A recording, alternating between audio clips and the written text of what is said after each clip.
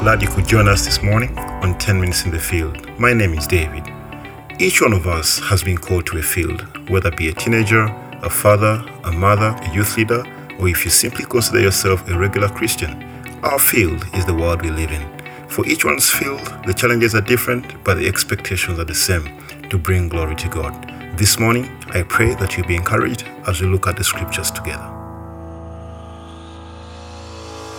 We're going to get into God's word this morning. A passage was read today, Psalm 95. It's going to be the context of what we'll be looking at. But this passage has been repeated in the book of Hebrews. Hebrews is a very difficult book to understand, but there might be difficult sentences that you will see in there that may imply certain things. All I'm asking you to do is study a little bit further, okay? And know that Hebrews is not in isolation of itself, but it's in connection with the rest of the scriptures and the rest of the other principles, all right? There's a key word that's going to be repeated concerning God's rest, my rest, as speak from Psalm 95. What does it mean when it talks about this rest? You will not come into my rest, you will come into my rest. And so he keeps going back and forth. If you realize from Psalm 95, the very last verse that we looked at there, in Psalm 95, the very last verse, was saying, therefore I swore in my wrath, they shall not enter my rest. Now Hebrews, in fact, alludes to that, and it says, even though he promised the promised land, he's still saying they will not enter. And you know who he's talking about? The Jews who came out of Egypt. Because of their rebellion and hardened hearts, he says you will not enter. And most of them died in the desert. And so he uses that same picture in Hebrews to try and explain to the Hebrews, the Jews then, who are finding it very difficult to accept the gospel. They were holding on to the old Levitical system, and they're finding it hard to accept who? Jesus Christ and the gospel. And he's simply saying, take care, brethren, lest there be in any of you an evil, unbelieving heart, leading you to fall away from the living God.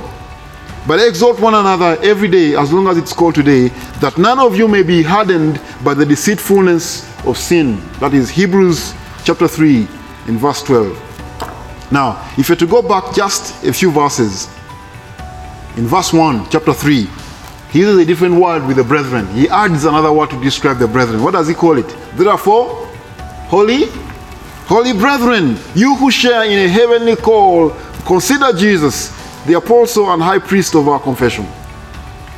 I've read a couple of commentaries here and there, and they've noticed the distinction between the two brethren, one called holy brethren, the other in reference to brethren. And so he's writing to Hebrews, but also to Christians in some portions.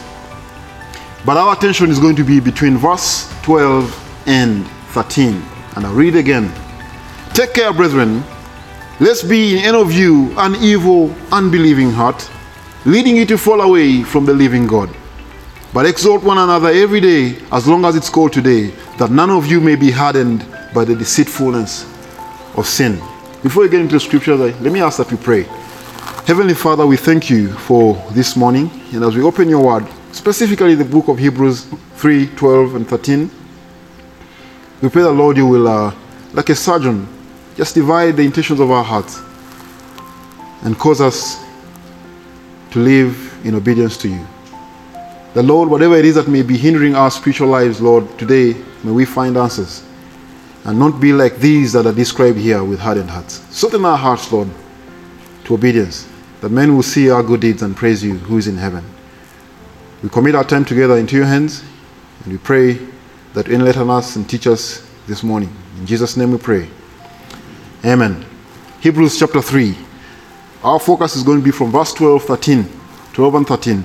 Therefore, as the Holy Spirit says, today, if you hear his voice, do not harden your hearts, as in the rebellion on the day of testing in the wilderness, where your fathers put me to the test and saw my works for 40 years. Therefore I was provoked with that generation and said, they always go astray in their heart.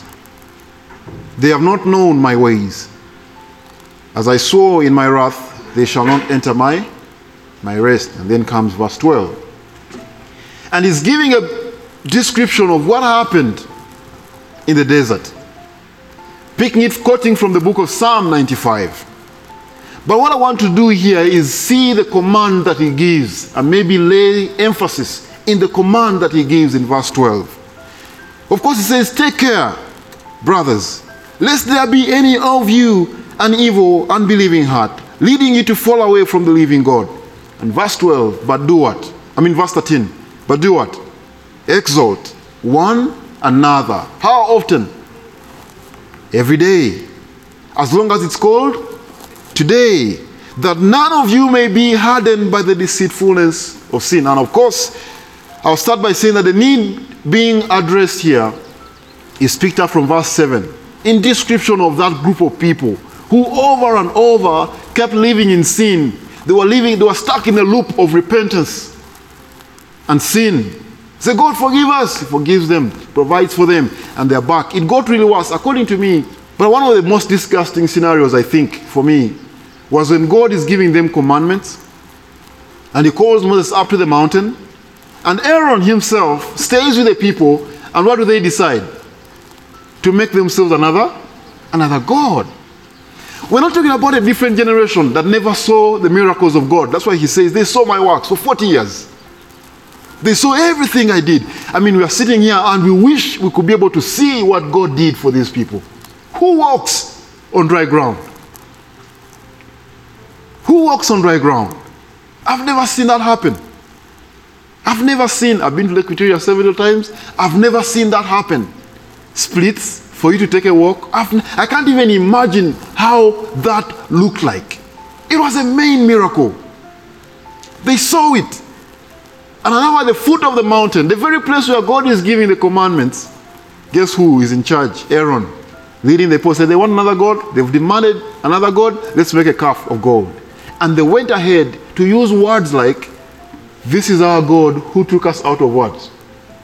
Of Egypt. Someone once said, I forget who, that God created man in his own image. And what did man do?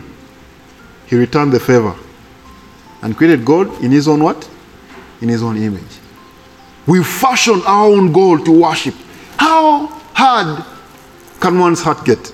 And sometimes we look back and say, that cannot be me, that cannot be me. But if you look at these guys, just as soon as they come out of Egypt, slowly by slowly they begin to complain. The very first incidents when the Egyptians are coming to attack them, what do they tell Moses? Why didn't we die in Egypt? And they keep bringing that up before Moses. You should have left us to die. Were there no graves? At some point they even begin to argue for cucumbers and watermelons. They're equating slavery to watermelons and what? And cucumbers and onions. That's true. And onions. We left the onions behind. I'd rather die in slavery than... Okay, God provided manna from heaven. And he tested this. I will test you. Okay, now I'm getting off the script here. But I love that passage when he begins to give them manna. He says, I'm going to test them to see. And what does he test them with? He's not testing them with scarcity. I'm going to test them with what? With plenty. I've never seen that anywhere in scripture. Sometimes when we're in scarcity, when you're broke, you say, God is testing me. I want to endure this. We'll never consider God testing us in what? In plenty. He said, I want to test them to see their hearts. Because he gave instructions, he said, gather only enough for that day. And I went ahead and gathered for the entire what? Week. It spoiled. He only gave them one exception towards the weekend because of the Sabbath. He said, I'm going to test them. Before you know it, they're saying, is there no other food? This manna. Is there no other food? Do you see how their hearts are beginning to fall away from God? Starting with complaining. You don't see. Someone else is seeing it, but you don't. Someone else is wishing for that food. You're saying, this is food from heaven. I don't know if you've ever looked at the description of how this food tasted. It was like cake baked in heaven. Can you imagine? Now, I'm describing a people here who eventually create a God with their own hands. We don't know how they got there. But slowly, when you see the symptoms, they begin to fall away. They begin to fall away. The hardened heart may not turn hard in one day. It simply becomes harder and harder, insensitive to certain things. In fact, Romans put it this way, though they knew God, one of the things described there is they were not thankful. They were not thankful. These people's hearts were hardened, stuck in a loop, in deceitfulness of sin.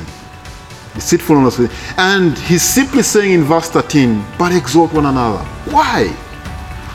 Why is it important? And I want to talk about the subject here of accountability. Not to live alone. but we live in the account of another. Accountability is saying, I'm going to exalt another. I'm going to encourage one. We're going to encourage one another to hold each other accountable. Exalt one another every day. I want to talk about accountability here and say, maybe this can be a solution. That was just the introduction to this topic of accountability. Maybe the reason we find accountability so difficult is because we look at it in isolation. Next time, we're going to look at the foundation of accountability. Have a good day and hope to see you next week. Bye-bye.